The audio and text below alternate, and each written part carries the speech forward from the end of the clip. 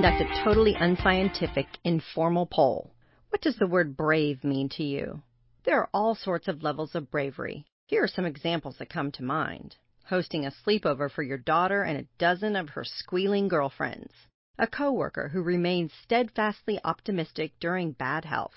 Your bestie quitting her job to travel the world. What about those small moments when you feel brave? Like when you chop off your long hair, go to a movie alone, tell an offbeat joke to a barista you just met. Today, let's celebrate the acts of bravery we achieve and notice every day. I'll admit, being brave isn't easy. Some days you just shoot for the bare minimum, and girl, that's A-OK. When it comes to receiving what you're worth, though, you've got to step up and ask for what you deserve. According to one of our favorite career-focused websites, Levo, 58% of women say they don't feel prepared to negotiate job offers or ask for more pay because they're concerned doing so will cost them their jobs. It takes a whole heck of a lot of gusto to walk in, sit down at that table, and prove your value. But if you don't do it, who will? Today's Woman to Watch, Margie Worrell, has focused her career on helping women make tough decisions in their work and life, while also teaching them resilience and bravery. As this coach, best-selling author, facilitator, and speaker with a background in business and psychology says, everything worthwhile takes a risk. Courage can be learned, and ladies, your toughest challenges can reveal your greatest strengths.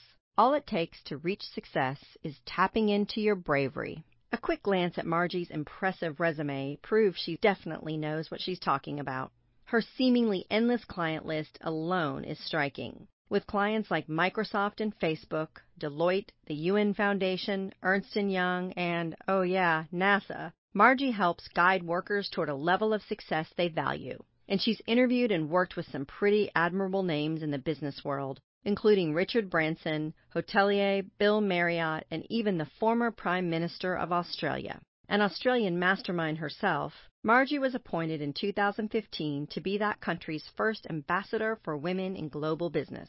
Since women spend the majority of our lives working, it makes sense that we've got to feel more empowered to take risks in order to get what we want. And ladies, Margie's got our back, offering up an array of helpful tips and practical advice for how to get unstuck and on track to our biggest lives in her newest book, Make Your Mark, a guidebook for the brave-hearted. Margie shares how to tackle those vexing moments in life, like when we hold our tongues in fear of sharing our opinions, or when we're simply playing it too safe. If there's one thing this adventurous spirit has discovered while visiting more than 70 countries, crossing the Sahara Desert, hiking the Inca Trail, swimming with piranhas in the Amazon, and summiting Mount Kilimanjaro, is that action is the most powerful antidote to fear. So take this advice from Margie, ladies. Go on, be brave.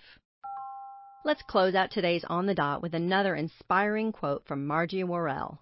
People play small for lots of reasons, but at the core of them all is fear. Playing small means playing safe, avoiding risk, failure, criticism, and the list goes on.